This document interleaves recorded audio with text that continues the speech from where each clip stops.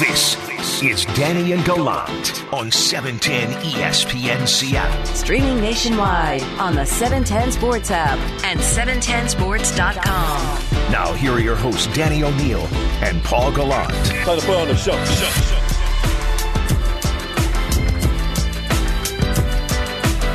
Danny and Gallant with you on a wonderful Monday morning, this August 16th of 2021. We're efforting to get Danny right now. This was a nice weekend for the Seattle Mariners.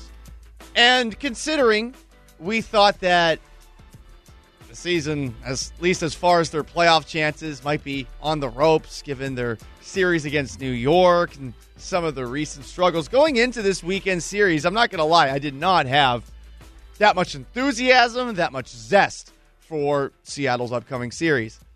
Then Friday night happened, where you have a walk-off walk from Jarred Kelenic at the end after some dubious umpiring, perhaps, a little bit before. And then Saturday night, Danny, they really got our interest back with, I thought, an awesome way to close things out, especially on the heels of a pretty unsatisfactory Seahawks preseason game.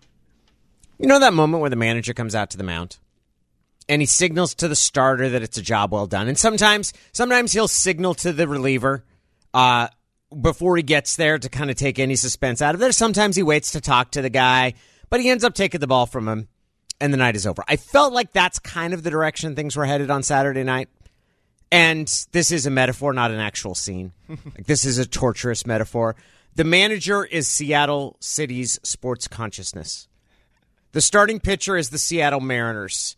And the sports fan came out to the mound at some point when they're down 3-2 to the Toronto Blue Jays, and it felt like, oh, we're going to have another one of these games where it's just Ty Francis 2-run homer and then just right on offense. But you know what? The starter got us to football season. The starter got us to Seahawks football, and some years we don't even get that from the Seattle Mariners. And then what happened, Paul? The Mariners, the starting pitcher in my torturous analogy, went Max Scherzer. And they shouted, "No! No!" And the manager turned tail and went back to the dugout, and they said, "We're not done yet." Luis Torrens hits a 3-run homer. Jarred Kelenic hit. Well, first, let's play Torrens' home run. Because Torrens' home run runners on the corners. A 3-1. Swing. Socked. Demolished. Out to left. It is back, and it is gone into the bullpen. I scared my cat. It's a colossal home run from Luis Torrens. 3-run home run. It comes in the 7th, and he puts the Mariners in front 5-3 on a hang time up to the moon. Apologies to my neighbors. I was shrieking like a psycho, and my poor cat decided to run and hide after that. And that was just the first part, Daddy. Because the next one, like, Torrens is the most important, right? And he follows it up with a 2-run double in the next inning, so that's really important. What Kelenic did next was ridiculous. Kelenic's home run is absurd here. The 0-1. Swing opposite field. High fly ball. Way back and back-to-back jacks into the Toronto bullpen. Kelenic 6-3 Mariners. The floodgates are opening up for the Mariners here in the 7th against Richards. Yes, they are. Yes, they did. That Kelenic home run, that's more opposite field power than a new rookie has a right to. The Mariners they're not going to cede center stage. And I found myself afterward thinking I am much more interested in what happened to the Mariners over this weekend than I am with the Seahawks game in which the starters didn't play. Almost all the I guess there's a couple guys. Darrell Taylor was out there and Jordan Brooks, but the most relevant offensive player who played was Freddie Swain, DJ Dallas. I was way more interested in the Mariners taking 2 or 3 from the Blue Jays over this weekend series and really staking a claim that they are very much still alive. The other guy that we were paying attention to because of the absence of Dwayne Brown is Stone Forsythe. So that was a little concerning too, seeing as he may or may not have gotten Geno Smith killed. That wasn't his fault, though, right? Like, I know everybody reacts to it. There shouldn't be blitzes in a preseason game. However, if there is a corner blitz, I don't think that's necessarily his guy. Fair enough. There were actually other moments that were more concerning for me for Stone Forsythe in the game. Right. And there was another play where he didn't know what he was doing on a screen. So back to this series. Yeah, Danny, I went into this weekend series. Mike Lefko and I hung out on Friday. Mike wanted to go to a place that had the Mariners game, and I was like, I don't care. I don't need to watch them. And then we go to a place that has the Mariners on it, and I find myself pumped up to the point where after Saturday night, I decided that I was going to go out to the game on Sunday. Thought about bringing a broom. I wore an American flag T-shirt in case there were any Blue Jays fans there. But that's where I get back to my, what am I supposed to feel about this team? Because then it felt like Sunday was a reality check, right? I mean, they take 2 or 3 over the weekend, but Sunday, okay, finally the 13 straight start streak with Logan Gilbert on the hill of 3 runs or less allowed by the starting pitching. It gets snapped because the Blue Jays offense is really, really good. And the Mariners offense is really good. It's lacking. But the Mariners held them to 5 runs over those first 2 games. They won 2 or 3 against. Right. There's 5 teams. There's 5 teams for 2 spots. And the Mariners admittedly have an uphill climb. I don't know if it's as uphill as most people think, though. They're 5.5 games back of 2 teams that are right now tied for the final 2 wild card spots. And if they were just chasing, if they were 5.5 back of the Jays, and they'd had a chance to leave that weekend 3.5 back of the Jays, I would have said that hurts more. Look, you took 2 or 3. If you win 2 or 3 the rest of the way, I think you're going to get in the playoffs. Yeah. If you win 2 or 3 the rest of the way, and that's going to be a huge, but that's not, you have to play 800 baseball. If you win 2 or 3 the rest of the way, I think you're going to make the playoffs. 667 baseball. I think, yes. Venturing towards 700 baseball is probably what you're going to have to play the rest of the year. Look, you're going to have plenty of opportunities with series against Houston and Oakland specifically to make up ground in the wild card side of things. I'm at the point right now, Danny, where I feel like they're going to have a winning record at the end of the season. My hope is that they are the last team out. That is my realistic objective and goal, is that they are the last team out of the wild card race. Because so I feel they finish as the 3rd of these 5 teams that are chasing the 2 spots. Yeah, can you overtake New York and can you overtake Toronto? Because those are the 2 teams that right now I think you are competing with the most. I think with Oakland and also with Boston or Tampa Bay in the American League East, it's going to be really hard to catch one of those 3 teams, I think. I think Oakland's the most realistic shot. Because you play them as much as you do, right. And Oakland's been exceptionally hot. I think they're going to cool off. This is their month. They're relevant, though. Yeah, that's true. Look, I made the joke about just get us to football season, and I'm a Mariners fan. I was in the crowd. I was in the stands in 2014 when it came down to the final day, and Felix was starting, and they needed a win, and they needed the Rangers to beat the A's. They didn't get it. The A's won. They clinched the playoff spot. A couple years later, they went to the second last day of the season. So it's not like they're never here or never relevant. But man, like they announced they were not going quietly into the night, and this is like the 4th time they've dragged themselves up off the canvas this year. I was impressed, and the 7 runs they scored in those final 2 at bats, the 7th and 8th inning on Saturday night, felt like a real statement. Those are young players. That was Jared Kelenic after he had the walk-off walk. Is that what it was? A walk-off walk? A walk-off walk, yes. He walked him off with a waka on Friday night, and then he had that clobbered the home run, Luis Torrens, with the 5 runs driven in. Like they are not politely going into the night after doing an adequate job. They want to make themselves relevant, and they want to be a part of this playoff chase. I'm trying to think of an apt historical comparison. Is it fair to call the Mariners Rasputin? For those who don't know, Rasputin was this guy who was completely unqualified, who was essentially the advisor of the Russian monarchy in the early 1900s, and he just survived, and no one understands how he survived. Because the Mariners' offense, it's not that good. Their starting pitching's pretty solid, but their bullpen has some question marks, I would say, now that Kendall Graveman's out. And yet, whenever you think that they're dead, they keep getting up. And Rasputin famously, it took about 5 or 6 assassination attempts to finally take him down. That's what I feel like the Mariners are right now. They are, whenever you think they're dead, oh, here they are again. Wait, we thought you were gone.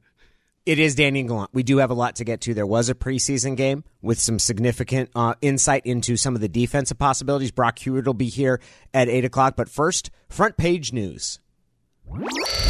This is The Front Page. Today's top 2 stories and why they matter. Every morning at 7:10. Get what you need to know to start your day right now. Oh, man. Colby Parkinson was really getting off on the right foot this year, right? Like, he was someone that had captured a lot, and now we found out that he injured his foot. It's the same foot he hurt last year. A little bit of good news here. He's a second-year tight end out of Stanford. It's not as bad as last year's injury, so this is going to be weeks and not months. But still, that's a bummer because he was making a strong candidate to be a third tight end who was going to be, at the very least, a really, really intriguing receiving target. Those feet injuries can be really nagging. Michael Bumpus has shared his experience with a foot injury with us on this very show. We saw Greg Olsen deal with it a couple of years before he came to the Seahawks, too. The only bright side is that he's young, and also that it's weeks, but it is, Danny, concerning, I would say, for his chances to play this year, because now all of a sudden he's going to have to focus on rehab, and instead of potentially being a part of the first-team offense.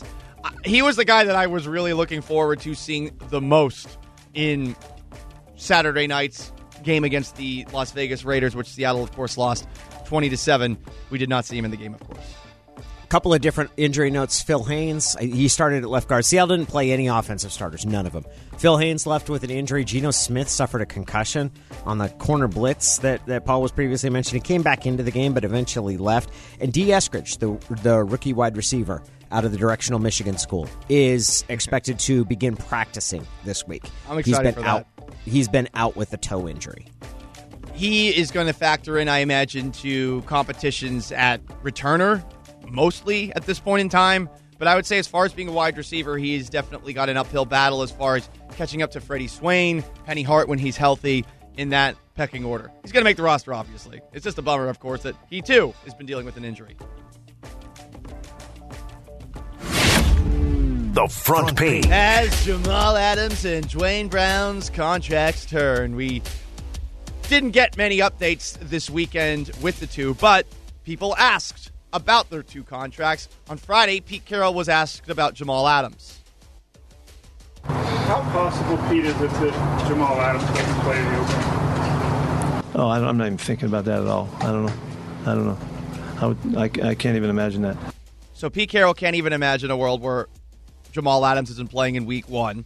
Then on Saturday on the Seahawks pregame show, Steve Rabel asked John Schneider about any contractual situations that the Seahawks might be dealing with.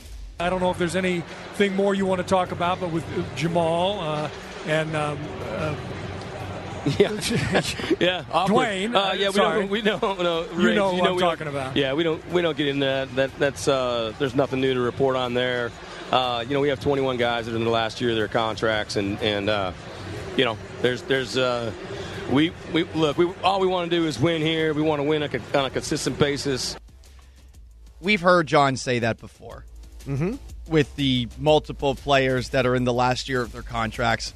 And there was something that came out before the weekend, Danny, that one of the reasons that the Seahawks maybe have some reservations about Dwayne Brown is that if they give Brown an extension, that all sorts of other players are going to start asking for extensions. Well, I don't know that I buy that necessarily. No, the issue with Brown is age and how long he thinks he wants to play. Like, I think those are the two legitimate concerns. Look, they're going to extend Jamal Adams. They want to do that. They made it clear. It seems like they're less interested in engaging Dwayne Brown on an extension and would prefer to take that year to year. I think they'll extend Quandre Diggs. Like, I think that will happen. The idea that if we give one, we have to give them all. Like, it's more Dwayne Brown's age and the question of how long he's going to continue to play. Right, and I get that. I get it, but I also feel like Dwayne Brown has a lot of leverage here. The Seahawks tackle position, it is not strong due to the injuries right now, and Stone Forsythe, maybe with a couple more games of seasoning, he'll look a little bit better, but he, a month from the start of the season, did not look ready to step in for Dwayne Brown. It's going to be a learning experience for him. He's a sixth-round project, and he's a huge guy. So hopefully the Seahawks coaching staff can bring him up to speed. That is front page news. We'll now turn the page and buckle up with the professor for our morning drive. John Clayton joins us. John Clayton's Morning Drive with Danny and Gallant. It's a four-way battle, and there's only going to be 3 spots. Somebody has to go. The first and final word on everything NFL from the Professor John Clayton. They scored 30 points a game. They're the best running team in football. It's John Clayton's Morning Drive with Danny and Gallant. Professor, we did not see a whole lot of offense in the Seahawks preseason opener on Saturday night. We did see a lot of defensive players in that game. What was your biggest takeaway from the Seahawks' 20-7 preseason loss? I mean, again, because they went with all the backups and all that stuff, and particularly the backup offensive linemen, I think you can see for the most part that the backup offensive linemen that were on the field at the beginning of the game, they hadn't played together. And so because of that, they were so limited in what they could do. I mean, here's a team that is running now the Rams 49ers type of offense, and they didn't run the ball. They only had like 2 running plays in the first half. And so everything was in the pass. I know that Pete Carroll said after the game they wanted to see Geno Smith, throw the passes and all those different things. So you didn't see the offense, and it was just an absolutely bad first half. It looked horrible. But again, it was because of the players that they had on the field, and then they came back and they made it a little bit more respectable in the second half. But, in the end, I thought that, defensively they did some pretty good things. I thought that they had, particularly as the game went on, they were able to get a little bit of a pass rush. That was encouraging. Certainly, the cornerback play was reasonably decent and all those different things. But again, the offense, it just was a no-show in the first half. Professor, I'm going to give you a choice here. Do you want to answer a question about Tim Tebow's blocking or about Trey Lance's preseason game performance? I'd say Trey Lance's preseason performance. Okay. Because let's put it this way. Tim Tebow is a no-show. He's terrible. Yeah. They targeted him 6 times. How many catches did they catch in the 6 times he was targeted? And the answer is 0. So not only that, but that wasn't the least impressive part of his performance because he had 2. You can't even really call them blocks. Like it was. Yeah, it was bad. Okay, Trey Lance. Yeah. Trey Lance had an 80-yard touchdown pass, which people tend to overreact to these things, and I know they're already referring to it as the Trey area down in San Francisco. Did he do anything to move the needle on the consideration that he might be an opening day starter? No, because I think what you looked at is that you saw a young quarterback who's just not going to be ready to start at the beginning of the season. Because they looked so inconsistent. Sure, he did make a couple of good plays, but also he didn't, it's like he was not consistent. And what you look for a quarterback, particularly in a team like San Francisco that wants to try to make a playoff run, you want more consistency. Now, what you're looking at is that he's scary for the future because you can see how much talent he has, how many things he can do. And it's like, what's it going to be like, a year, 2 years from now, all those different things. But I think right now it's going the way that everybody expected. It's going to be Jimmy Garoppolo.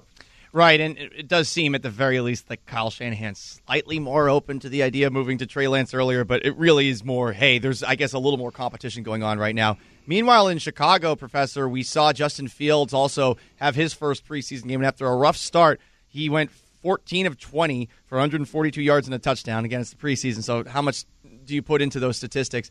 I feel like Chicago has to start opening up the possibility of Fields being the starter under center for week 1. Yeah, opening up, I think that it has to be a consideration, but they're still going to go with Andy Dalton. But, he looked great. The problem I have is what you also saw in that game, how bad that offensive line is. Yeah. Yeah, because, again, they lose their 2 starters at the tackle position. They're not good at guard. And, Tevin Jenkins hasn't played. And so it's so bad right now they had to sign, Jason Peters, who's I think on AARP right now.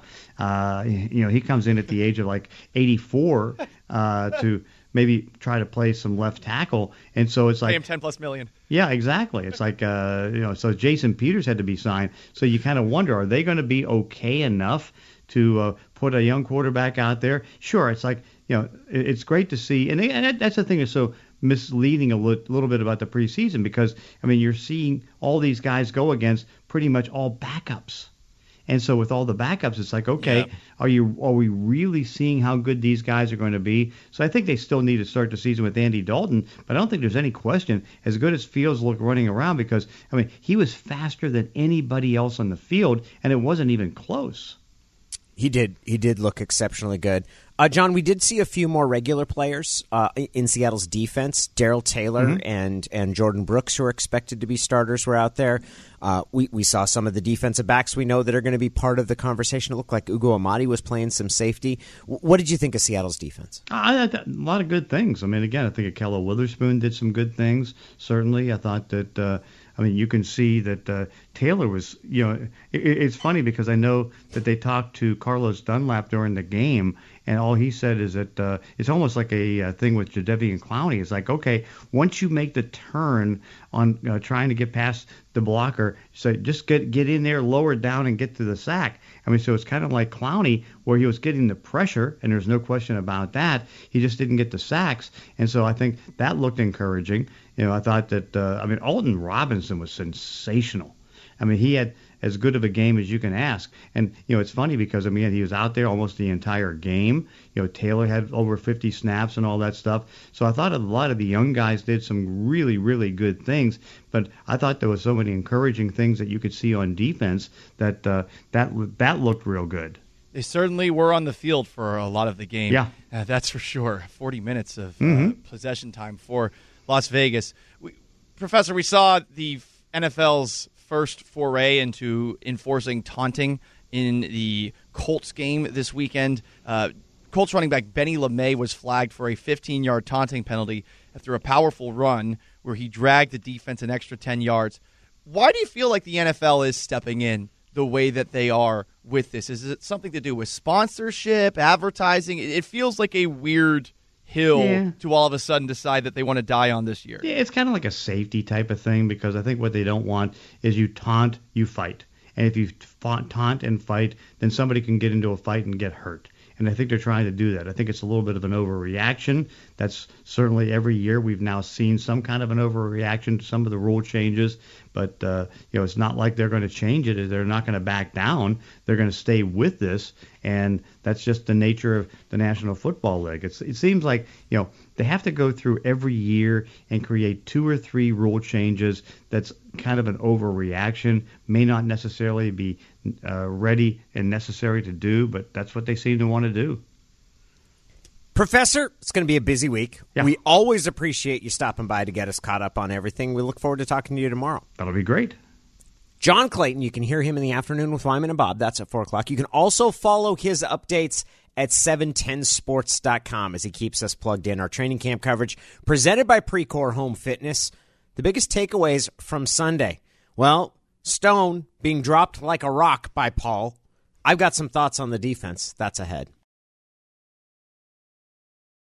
You're listening to Danny and Gallant on 710 ESPN Seattle. Now, here are your hosts, Danny O'Neill and Paul Gallant. Geno Smith got shook. Oof. Is that the biggest preseason hit you've ever seen, Danny? Blind side, right square in the back. He got clobbered. He did get clobbered.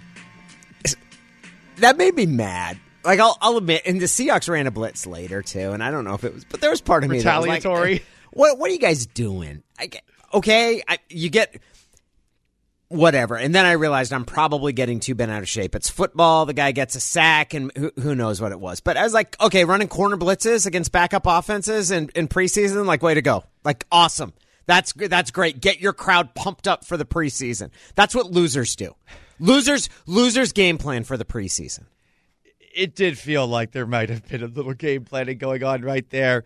Poor Stone Forsythe, who is a rookie left tackle, being put into that spot, probably was his responsibility. It's a learning experience. Why do you say that, though? Because I don't think it was. I think the quarterback's got to. I think the quarterback has to adjust the protection. I would say that Geno Smith is definitely at fault in some way, shape, or form there, too. But I would also imagine that if you're a left tackle, you got to have a little bit more of a degree of field, or a field of, you got to just be able to see the field a little bit better. And if somebody you think is coming off the edge, whatever the case, Stone Forsythe clearly needs a lot of work. I think that he's very, very raw right now.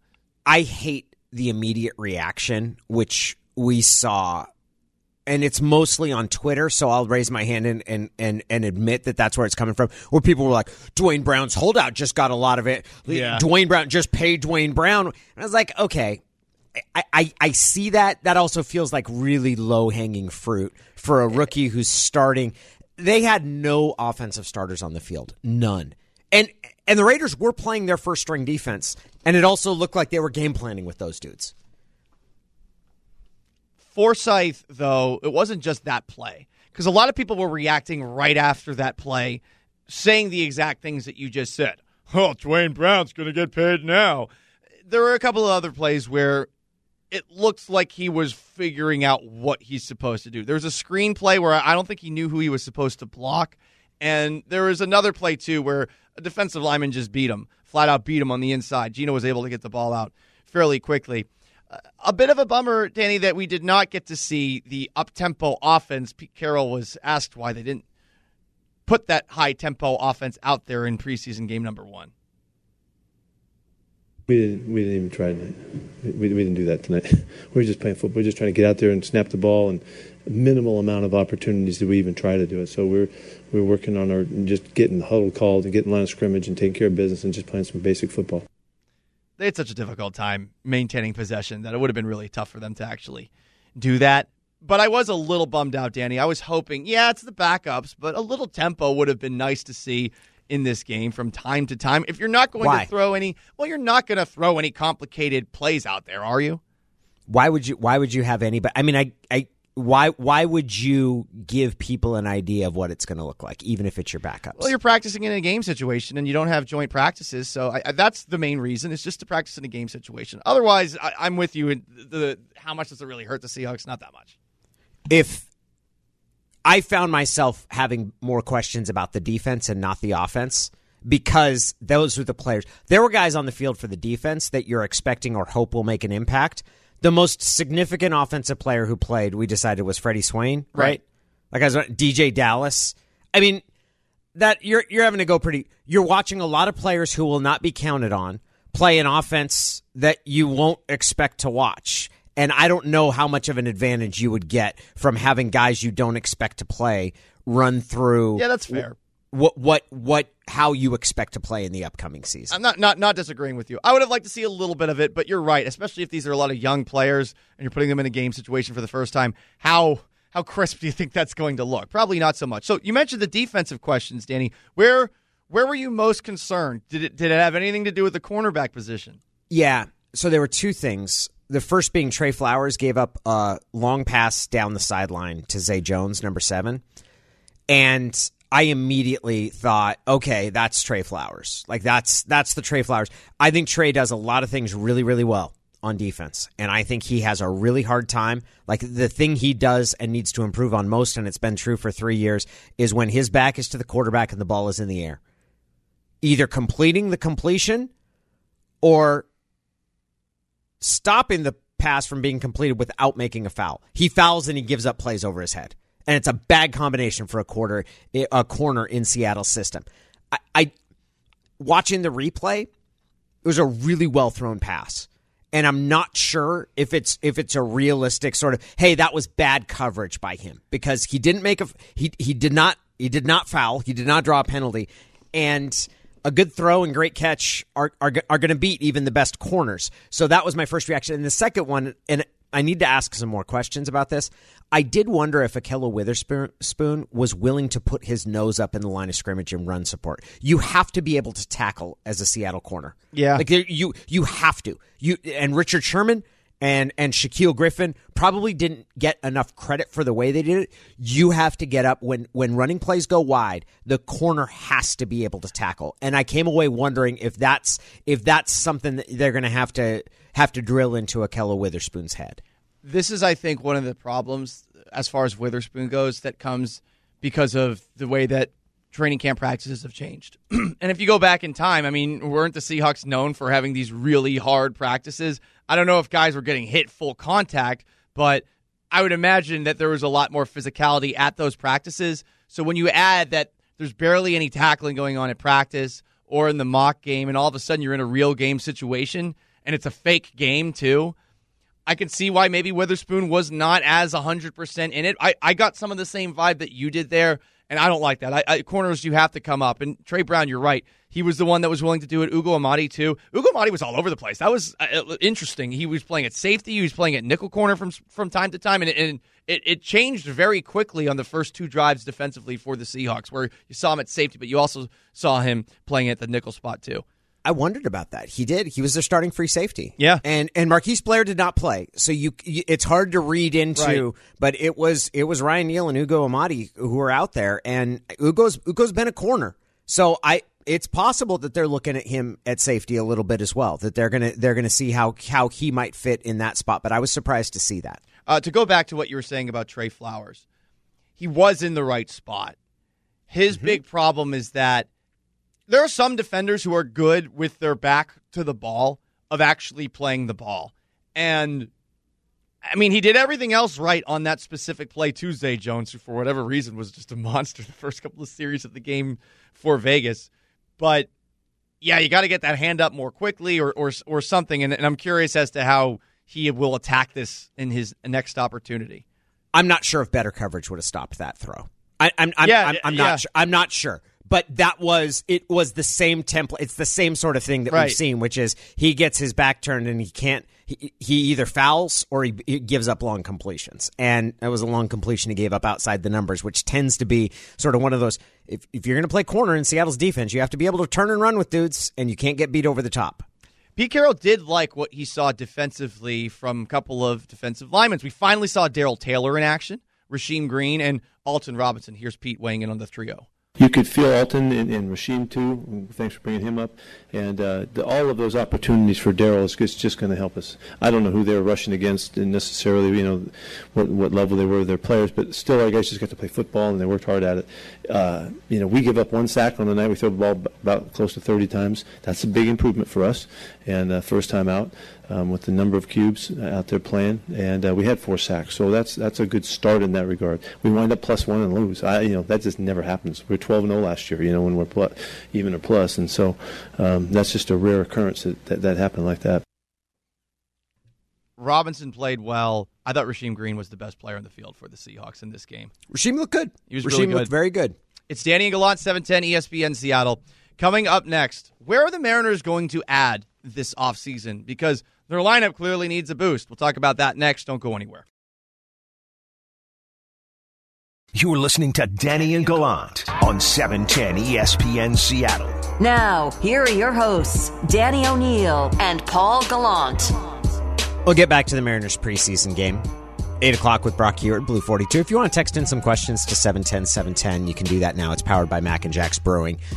Our training camp coverage brought to you by Precor Home Fitness. The Mariners win 2 of 3 against the Toronto Blue Jays, and while they didn't sweep the series, and they're still 5.5 back from one of the 2 wild card playoff spots that are available, they certainly showed that they're going to continue to be frisky over these final month and a half of the season at the very least, and bear watching. Also giving us some questions long term. Abraham Toro. You remember him, the guy that everybody was mad Seattle acquired for Kendall Graveman? He's good. He's hitting .350 since the Mariners acquired him. No big deal. He's hitting .350 in that 2.5 weeks. Pretty good, man. He is firmly ensconced or lodged himself in that debate. The Mariners are going to have an interesting question going forward. Ty France is an everyday bat. Abraham Toro is an everyday player. You've got a DH spot. First base, though that's probably occupied by Evan White in the future. Second base is open. Question at third base. Kyle Seager's in the last year of his contract. He might not be back. Throw Luis Torrens in this, who drives in 5 runs on Saturday. And you've got a number of spots that are open with some positional versatility among guys that you're expecting to fulfill those spots. What do you want this infield and this lineup to look like going forward? I'm probably moving Toro over to third. I think I'm the same way. I think that's my inclination, is that let's put him at third, and whether or not, look, Kyle Seager's going to have, he might drive in 100 runs for the first time in his career, and he's got significant pop, but his average is south of 220 at this point. If he's gone, I would agree with you. We put Toro at third, fix it and forget it. Does he stay there? I think so. there's still a part of me that wants to at least make a phone call to Kyle Seager, because I don't think that you would end up paying him the kind of money that he has earned in the past. He did have a home run yesterday. I mean, for the average issues, his defense is good, and his bat is, at the very least for now, I think, a plus. It's got power. So I think I make a phone call to Kyle Seager, but I don't know that Seager... I guess I'm operating under the assumption that Seager doesn't want to be here anymore. I don't know if it's that he doesn't want to be here. I don't think he's going to take a pay cut to stay here. I guess that's my feeling. If it becomes we're going to give you what the market rate is for a third baseman of your skill set, I think he might end up going somewhere else. Okay. And I'm certainly not going to give him a raise. If he's gone, do you then just place... Do you place Toro at third, and then what do you do with Ty France? Because third was one of the considerations for him. France, I'm keeping at first. If you're taking a look at the numbers for him defensively, only so much stock you could put into them, Danny, but they've been pretty impressive. He hasn't been a liability at that spot, and maybe he's not a Gold Glover like Evan White, but do you need a Gold Glover at that first base spot? I think first base is a good spot for him for now. Now, if all of a sudden he starts to play horribly in there, okay, well then I guess you hope that Evan White can actually get things done next time around, and that's somebody that you would slide in there. And then I look at second base, and I don't know what to do there. I mean, I know Dylan Moore has played there. I know Shed Long has played there. Neither of those guys have hit well enough to justify that spot going forward. You give them a chance to clobber their way back into the lineup. But I think that this year, Dylan Moore has shown himself to be a really good utility guy.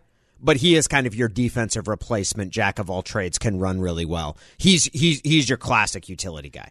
Ty France is someone whose bat is in there every day. If you don't know what to do at second base, would you put Ty France at second? I don't know. And then have Evan White at first? Well, I mean, you'd be better at first, but don't you want someone with more range at second? Don't you want someone who's a little bit more adept? France lumbers around.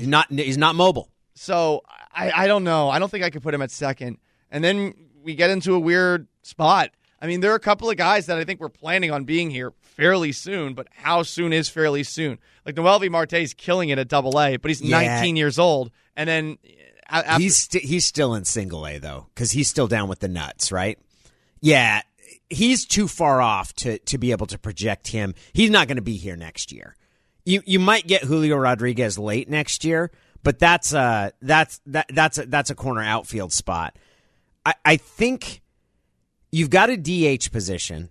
Here's the challenge for me. Ty France's bat's in the lineup every day. Can he be someone that you play first base one day, second base the next, and DH on other spots? Does he get more settled in? Like that's a consideration that you'll have to figure out as it goes. Luis Torrens, he's shown enough pop in his bat that he's a consideration. Like he's a good enough bat that there's an argument to be made to give him some time at DH. I think his biggest value is at catcher. I just don't know if he's going to catch here. Right. And I wasn't blown away with his catching style. I think he could be a candidate to be moved. I'm kind of surprised he didn't move at the trade deadline. My assumption is you're going to have Evan White at first base because you're not so loaded that you've got someone who is White's defensive equivalent. Playing him doesn't mean you won't play Ty France. If there's a question between the two of them, you play Ty France there. But I think you can get France in the lineup and on the field at a different spot, and you're gonna want to see what White is like not hurt. Yes, that's true. You can't totally wave the white flag on him, especially with the investment that you made in him. I think you can't even start waving the white flag. You can't even think about it. I don't even want you thinking about waving the white flag. He's got 2 years, and one of those years he's been hurt. I'll keep it to myself then. As far as Kyle Lewis, who took some batting practice, actually hit some home runs on Friday, he's also somebody that I think is going to get a lot of time at the designated hitter spot. And, that just might be a rotational position for the Mariners where they're putting somebody in there every single night that is different. I mean, because you mentioned Luis Torrens. There will be nights where I imagine you put Jake Fraley in the outfield either for a Kyle Lewis or for a Mitch Haniger or something like that too.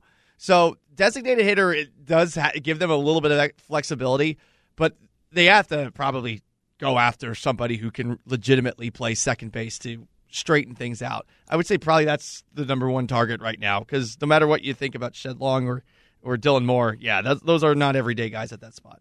I think I'm putting Ty France there. And if I'm not putting France there, then I got no better solution. Him at third and having it there. Here's the one thing I do not want. I don't want them moving J.P. Crawford at all. I don't want them messing a bit with J.P. Crawford, and I don't think the Mariners are interested in that. There's going to be a lot of talk about Carlos Correa, a lot of talk about Marcus Semien, who was here and clobbered home runs over the weekend, a lot of discussion about Corey Seager, though I think that Trevor Story, I do not want them signing someone to play shortstop and moving J.P. to second. JP's a Gold Glove shortstop, and while he might not have the power of those guys, he's that important to this team and the spot where he is. So I don't know, man. Though, if you want to respect Crawford and put him there, but if you can get a great shortstop and move Crawford over to second base, doesn't this team look so much better? Crawford is a great shortstop. Crawford is an incredible fielding shortstop. Okay, what if you get do you think you have a chance at any of the big buck? If you paid any of them, yes. Bats. I do not want to pay any one of those guys to come and play shortstop. Not one of them. Not one of them do I want to pay to come and play shortstop. I'm tempted. It's Danny and Gallant. We'll bring in Brock Heward next. That's Blue 42.